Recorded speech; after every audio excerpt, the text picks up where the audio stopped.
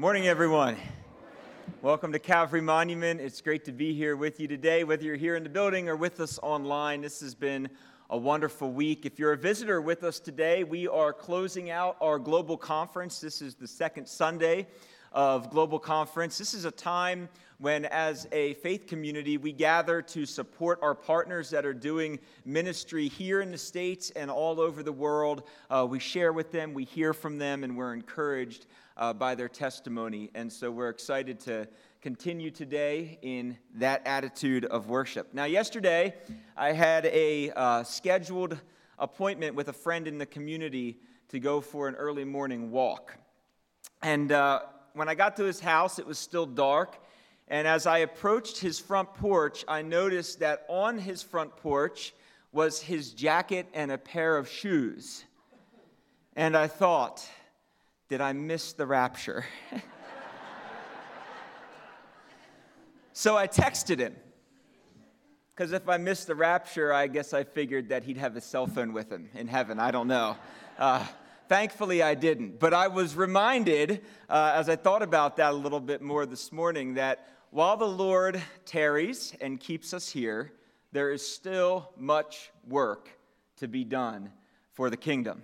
And it's weeks like these where we can be encouraged and uplifted and challenged ourselves to see and to hear and to learn more about all of the work that's out there to be done. So today, very excited to be able to introduce Matt. Matt, not just a global partner, but a personal friend and someone I've gotten to know very well over the last number of years. I don't think that Matt fully knows the sustaining and positive influence that he's been on my life and ministry over the past number of years as an ear to chew on and a person to just bounce ideas off of and to listen to and to listen to him. And we've shared a lot of things together, and he's been such an encourager, and so I'm very thankful for him, very thankful for his family. And as he comes today, I just want to pray and look forward to hearing how the Lord uses him.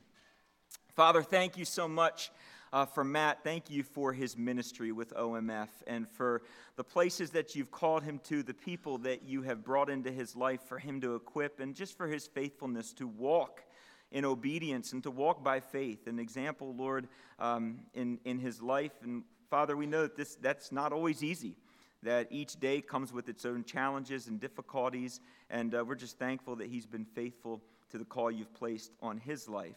Lord, as we've heard testimony this week from the global church, we gather today to pray in unison the prayer that you taught us to pray. Our Father, who art in heaven, hallowed be thy name. Thy kingdom come, thy will be done, on earth as it is in heaven. Give us this day our daily bread, and forgive us our trespasses as we forgive those who trespass against us.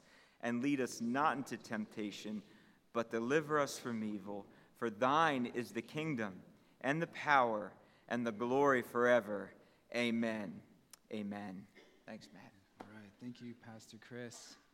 It has been a joy to be part of this fellowship. We're grateful to be here. We're grateful for the Global Outreach Committee that's put on an amazing conference this week. Can we give them a hand clap of thanks? They've done an awesome job. My wife and I, we've been so grateful for the generosity of this church from helping us move and letting me use an office from time to time. All the energy that the Awana and Sunday school leaders have poured into our children. It's been a great blessing to be here. We're very grateful, so thank you for welcoming us. I'm excited to share God's Word with you today, but first I want to share a little bit about my role with OMF. So OMF's vision, I got to find the clicker here. I have it written down. There we go. OMF's vision is, through God's grace, we aim to see an indigenous biblical church movement in each people group of East Asia, evangelizing their own people and reaching out in mission to others' peoples. OMF's vision is mission movements.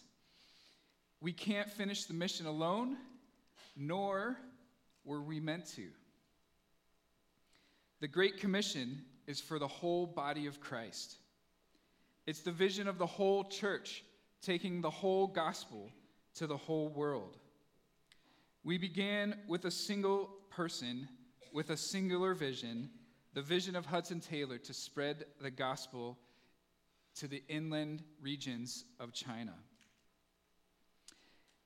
But now, we're a community of about 2,500 field and support workers from at least 40 countries, serving all over East Asia and around the world, wherever there is a diaspora community from East Asia. Last month, I was in Thailand for a conference with about 40 other of my colleagues that work with the short-term program. And they came from places like Malaysia and Hong Kong, Taiwan, Singapore, the Philippines, Thailand, the Netherlands, UK, Canada, Australia, and more. It's an incredible privilege to be part of a global body of Christ, serving the Lord together for the same mission and vision. My role is part of the U.S. mobilization team, specifically overseeing our short-term missions program, which we call Serve Asia. So we send teams and individuals around the world for up to 12 months, serving alongside our long-term workers in whatever ways that they're able to help. And there are many. On our end, we provide training and debriefing and follow-up coaching for all those participants with the goal, first of all, to help them grow in their relationship with Jesus, and then to find their place in his great mission. Let me just show you a 1-minute video that kind of describes what we do here. The world is changing. In the midst of uncertainty, we continue to pursue God's heart for serving the people of East Asia. That's where you come in. You have been uniquely shaped by God's love. Will you share that love and join his mission to make disciples? Serve Asia is one of the OMF communities doing just that, sharing God's love and hope with East Asia. Whether it's 2 weeks, 2 months, or 1 year, it will mean joining a team and embracing a journey that will transform you forever. We don't expect you to journey alone. We walk with you each step of the way, and you'll make friendships with other Serve Asia workers to last a lifetime. You'll be out of your comfort zone, but you'll have the opportunity to work alongside mission partners and local believers. No matter how the world changes, we will keep going, because God has called us all to make disciples from every nation. This is more than a cause. Join us and find your place in mission.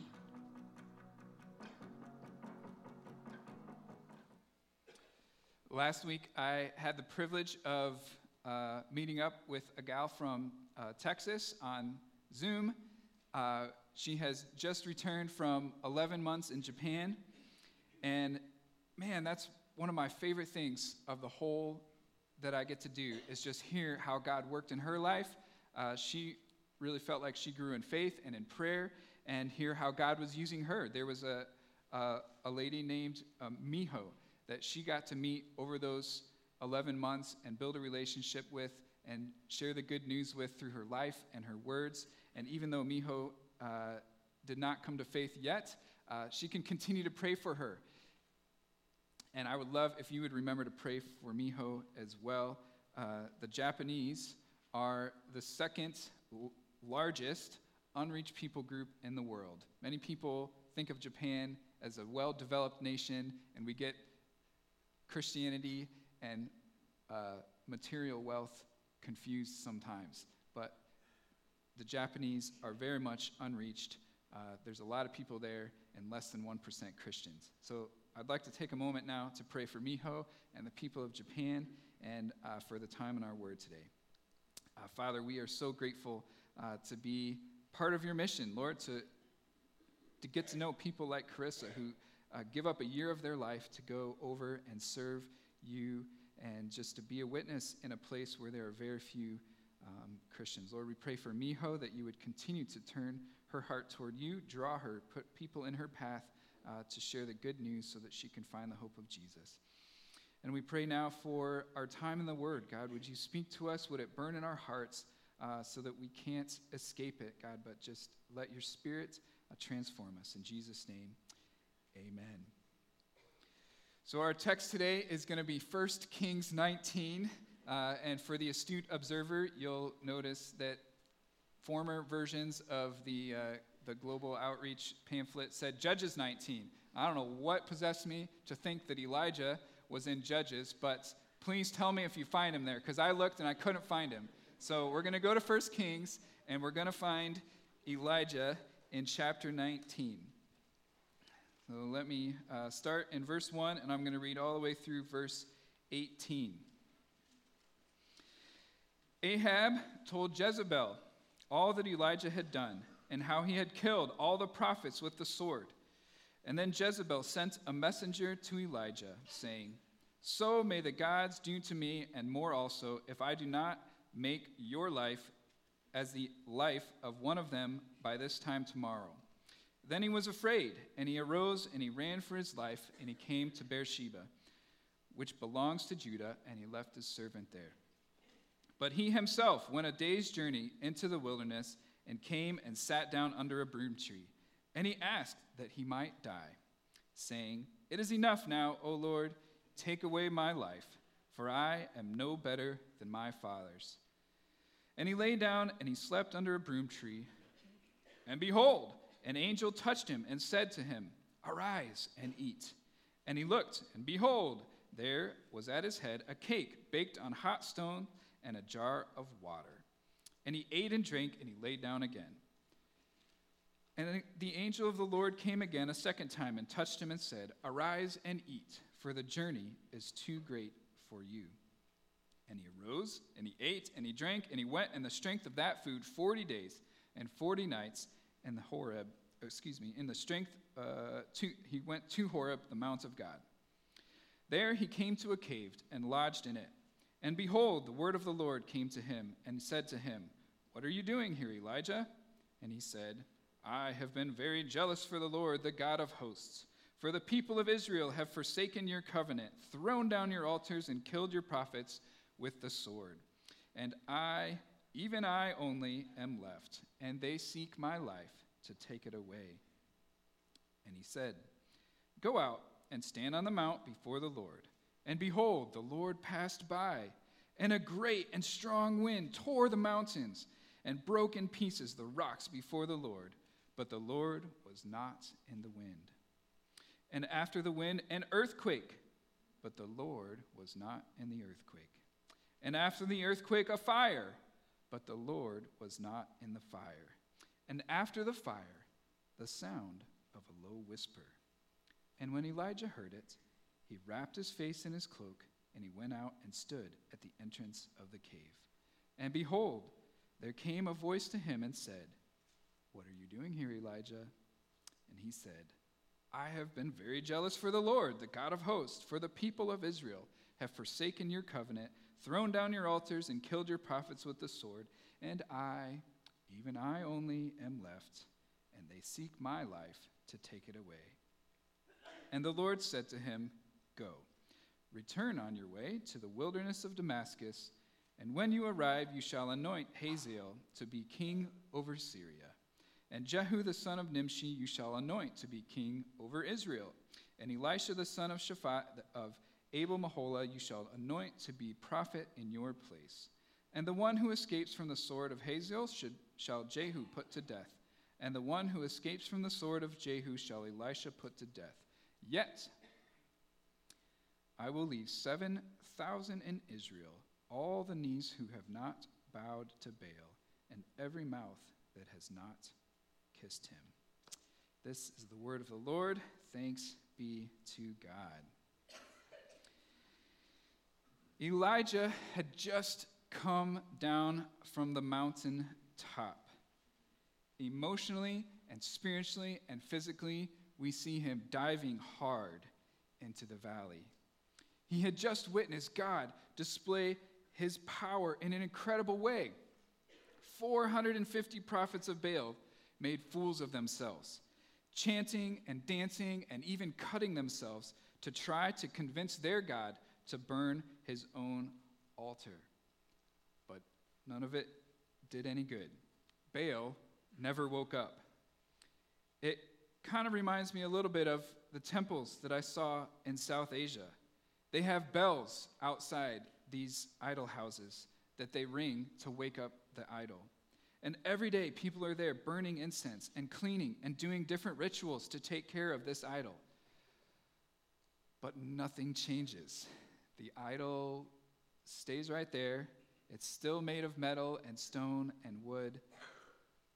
There's no life.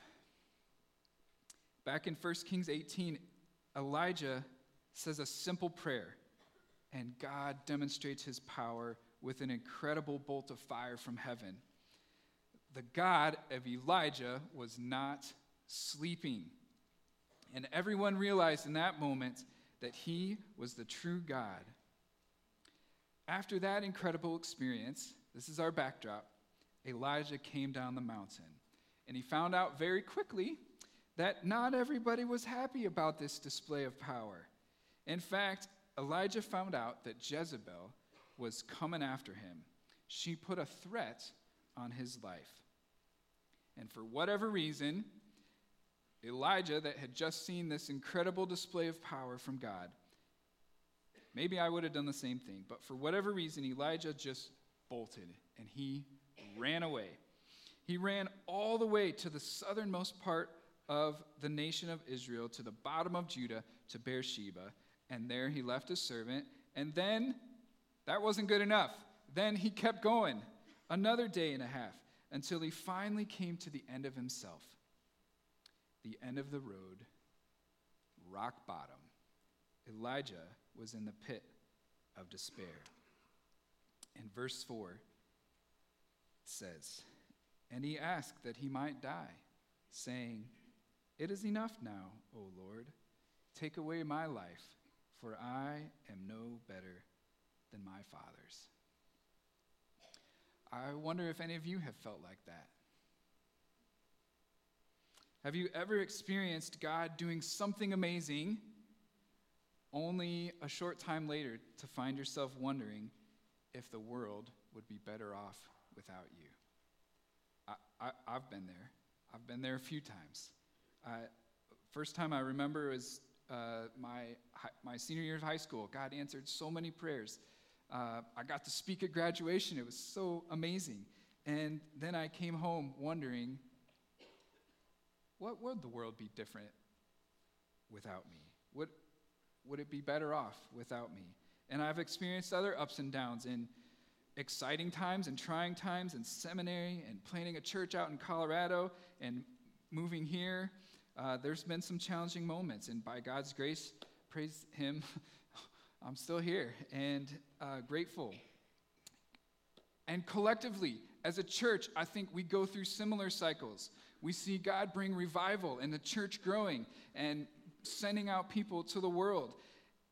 And then at other moments, we find ourselves wondering, like, should we just shut our doors? Are we making any difference here? What good are we? Not only our church, I think, but the entire sort of American church can feel like it's under threat. Like there's some kind of a Jezebel in Hollywood or in the government or even in the public school boards, is what I hear. People think they're out to get us. They're going to eliminate us from school. They're going to shut down our churches, all these things. There's articles coming out about actors saying, of course, Hollywood has a bias against Christians. And the irony here is that Jezebel didn't actually kill Elijah. She only made a threat. I'm still scratching my head about that. Like, why didn't she just send somebody to kill him? Instead, she sent a messenger saying, I'm coming after you. And that was enough. That was enough to get what she wanted, because Elijah found his way out of there. And in fact, he found his way to a place where she didn't have to kill him. He wanted to die himself. And there's something about threats and fear, and I think in our collective identity, the threat and fear of being extinguished or persecuted can cause more damage to our faith than actual persecution. Let me expand a little more. I think even in the missions world, we can be guilty of this sort of under threat mentality. I remember growing up, and there was a huge concern because the missionaries from the greatest generation, the Elizabeth Elliot generation, who answered God's call to go overseas shortly after World War II, and they saw God do amazing things in the tribal areas all over the world. They were beginning to retire, and the anxiety was, what's going to happen? They're retiring, and there's not enough people to replace them. Who's going to go now and spread the gospel around the world? And even now, here at this conference, I find it very interesting that like half of the missionaries we're celebrating, and we should celebrate, don't get me wrong here, half of the missionaries here we're celebrating are retiring. Are we in another place where we're going to be anxious and feel threatened that our missionary identity is going to be cut out? You know, how is this going to happen? Is this the end? So this is how Elijah felt. He knew the history of the Israelites, dismissing and killing the prophets before him, and it's like all his fears of history repeating itself were coming true. And he felt alone, and he felt tired, and he felt scared. And I would add, he was also forgetful. Fear has a way of making us forget what God has done. But look how God responds. What is God's answer to Elijah's prayer? So verse 5 here. And behold, an angel touched him and said to him, "Arise and eat." And he looked, and behold, there was at his head a cake, baked on hot stones, and a jar of water. And he ate and drank and lay down again. And the angel of the Lord came again a second time and touched him and said, "Arise and eat, for the journey is too great for you." And he arose, and he ate, and he drank, and he went in the strength of the Lord 40 days and 40 nights to Horeb, the mount of God. There's a lot of cool stuff in here, y'all. Pastor Chris has been talking about in Exodus, right? There's all these echoes to what God has done before, all these echoes to past stories. So let me ask a question. When else have you heard of God providing bread and water for a people who were in despair? A people who had seen God do incredible things, but quickly forgot how powerful he was. It's as if God is reminding Elijah of all the things he's done before for him and for the history of his people.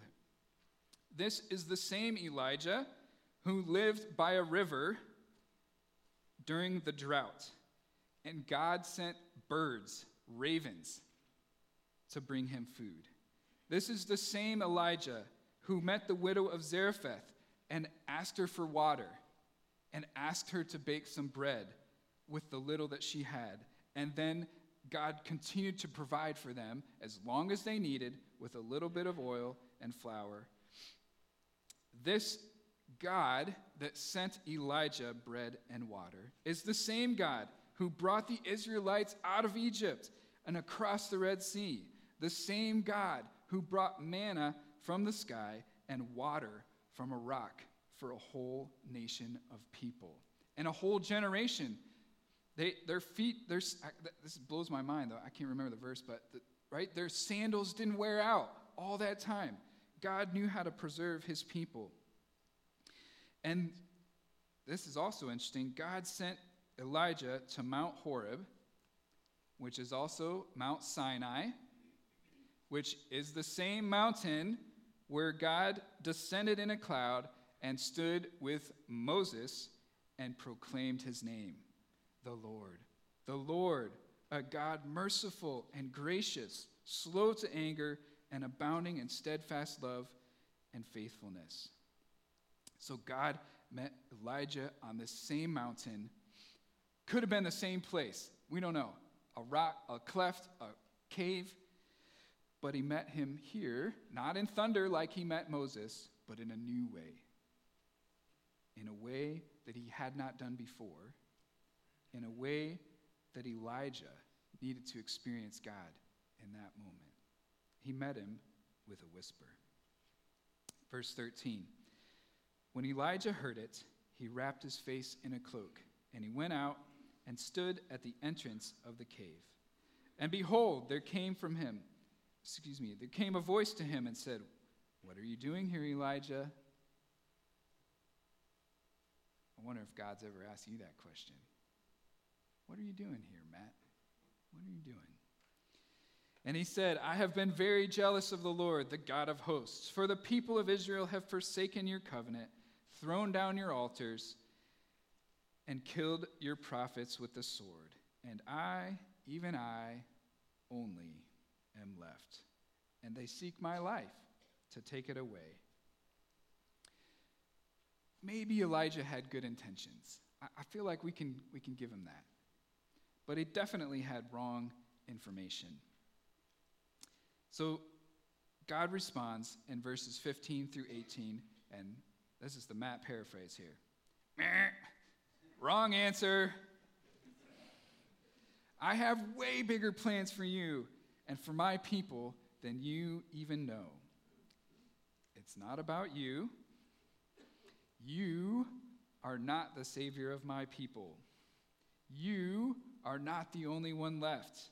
In fact, your job is now to go and appoint and anoint the next generation of leaders and prophets. Stay faithful. Don't give up. I still have plans for you and for my people. Don't worry about Jezebel. Her power is nothing compared to mine. Even if she kills you, I have kept 7,000 of my people who haven't sold out to Baal. You are definitely not alone. I am the God of Abraham, the God of Isaac, and the God of Jacob. I preserved my people through 400 years of slavery in Egypt. I can handle Jezebel." And he did. Some years later, there was another man who took a journey, 40 days and 40 nights in the wilderness. And he was tempted to make his own bread. But he resisted that temptation. He trusted the Lord and said, "Man does not live on bread alone, but on the very word of God." And as his life was threatened by the religious rulers of the day, he didn't cower in fear. And he paid his life for that choice, not cowering in fear. But God raised him from the dead. That wasn't the end. We're talking about Jesus, our Savior. So here's the message that the Lord has put on my heart to share with you today. Stay faithful. Don't give up. You may feel like Jezebel has a death wish on you, but the same God who kept 7,000 Israelites free from the worship of Baal is the same God who is building his kingdom around the world today. Don't believe the lie that you are alone. Not you as an individual, not you as CMBC, not you or us as the American church. We are not alone. God is building his church around the world and from generation to generation. Some places may still be unreached by us, but they are not forgotten by God. God's Spirit is moving. He's relentlessly pursuing the nations through us and without us. The seeds of the gospel that were sown by missionary generations before us are bearing fruit in our own generation. The unreached of past generations are now sending missionaries to other parts of the world. God is raising up thousands and thousands of missionaries from South Korea and Nigeria and Brazil to go to places and serve the unreached, like the Middle East and North Africa and Southeast Asia and Japan, and he's doing it in ways that we wouldn't expect. In 2019, there was a couple in Ukraine who contacted our OMF office in Europe. God had given them a heart to go to Japan. So they started preparing, but found out it's going to be too expensive. Japan is really expensive. So they waited on the Lord's timing and the Lord's provision, and they continued to serve him in Ukraine. And then COVID hit in 2020 and closed the borders to Japan for 2.5 years. And then Russia invaded Ukraine in 2022. The couple was forced to flee west. And when they got to the border, the husband was denied the chance to leave because he was of military age. Another closed door. But one of their parents had some kind of physical condition that required the family to care for them. So the parent came to live with them, and somehow that was like the check mark that they needed to get out. So because they were caring for this parent with a physical condition, they were able to get permission to leave Ukraine. Eventually, they ended up in Turkey, just trying to survive and seek the Lord and figure out, what is he doing? What was the point of God putting Japan on their heart for all of those years? Surely it was impossible for them to go as missionaries now. But nothing is impossible with God. While they were in Turkey, they found out that Japan had created a special immigration program for Ukrainian refugees. So this couple applied, and they were accepted, and they moved to Japan as refugees. God had shut the door for them to go on a religious visa, but made another way. And it kind of makes me wonder, like, who is it in Japan that God would take this couple through a pandemic and a war and come as refugees just so that they could share the gospel with them? Last month, I was in South Asia, and I met a brother who shared his story with us. We'll call him Moses. Moses was an unbeliever working in a factory when his coworker became ill. This coworker tried everything he could think of to find healing. Doctors, prayers. This country is heavily Buddhist and Hindu, so I suppose he worshiped and gave money to the idols and burned the incense and all that stuff. And nothing worked. But Moses somehow came across a Bible, and he read part of the Bible, and he read the story of how when Jesus touched people, they got healed. So he got the idea, and he went to his friend, and he said, "Hey, can I try something? I just read about this guy Jesus in this book that heals people if they get touched." So he put his hand on one hand on the Bible and put his other hand on the man, and said some kind of a prayer. Remember, he's an unbeliever at this point. And God healed the man. And so word got out that Moses had some kind of special healing powers.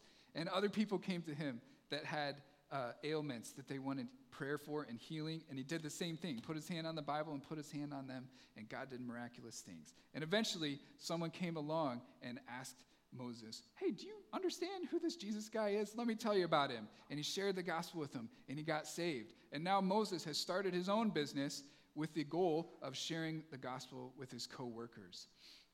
And people from all kinds of religious backgrounds work there and have gotten saved already. And praise God. God will not abandon his promises. He's building his church. He's preserving for himself a people from every tribe and language and nation. By God's incredible grace, I've been to a few places around the world, and I can testify to you that God is building his church. One of my most powerful memories was being in China and going into a church building and sitting in the pew and just thinking about all the hundreds and thousands of people that have been praying for the country of China and for the believers in China over all these centuries, and how here I was in the midst of what God was doing, raising up the church, preserving the church through all kinds of persecution over decades. And now God is using them to go across the world to spread the gospel to other people. I've stood with the urban poor in Manila and sang with them and worshiped with them. Salamat, salamat. Thank you, Lord. Thank you, Lord. I've been able to worship the same God in churches in Nepal and Jamaica and Dominican Republic and Mexico and New York City and Los Angeles and Dillon, Montana and Benton Harbor, Michigan. I've been able to take communion with brothers and sisters in Korean American and African American and Hispanic American churches. And those are just some of the ones that I've seen with my own eyes and heard with my own ears and hugged with my own arms. Some of you have also experienced what I'm talking about with people in Ukraine and in Haiti and in Mongolia and even in Nashville, Tennessee. The same God who reserved 7,000 people in Elijah's day is preserving his church today. He is our God, and we are his people, his global people. We are not alone. We are part of a huge family with Christ leading the way. We worship a God who's faithful to his promise that people from every nation will bow before Christ and proclaim. Salvation belongs to our God who sits on the throne, and to the Lamb, praise and honor and glory and wisdom and thanks and honor and power and strength be to our God forever and ever. Amen. So stay faithful. Don't give up. Remember your brothers and sisters around the world in prayer. We are not alone. We serve an awesome God. Let's pray. Lord, we are so humbled to be part of this body that you're building. Lord, your church that you've redeemed. God, we all stand equal at the foot of the cross, needing you, rescued by you, forgiven by you, Lord. Let us not forget what you've done in the past. Let us grow in faith in your power. Give us the courage to keep going, Lord, when we feel discouraged. Lord, we pray for our brothers and sisters, the places, I can just imagine the congregation here thinking of places that they've been around the world, around the country, even in this own community, different bodies of believers that are gathering on the Sabbath this morning to worship you, Lord. We stand with them, God, and we honor and glorify and worship you, Lord. We pray for strength to keep going, to not give up, to stay faithful to the end. Lord, we look forward to your coming when you will wipe every tear from our eye, Lord, and we'll stand before you and worship you and proclaim that there's no other name under heaven by which we may be saved, only Jesus. And we pray this all in your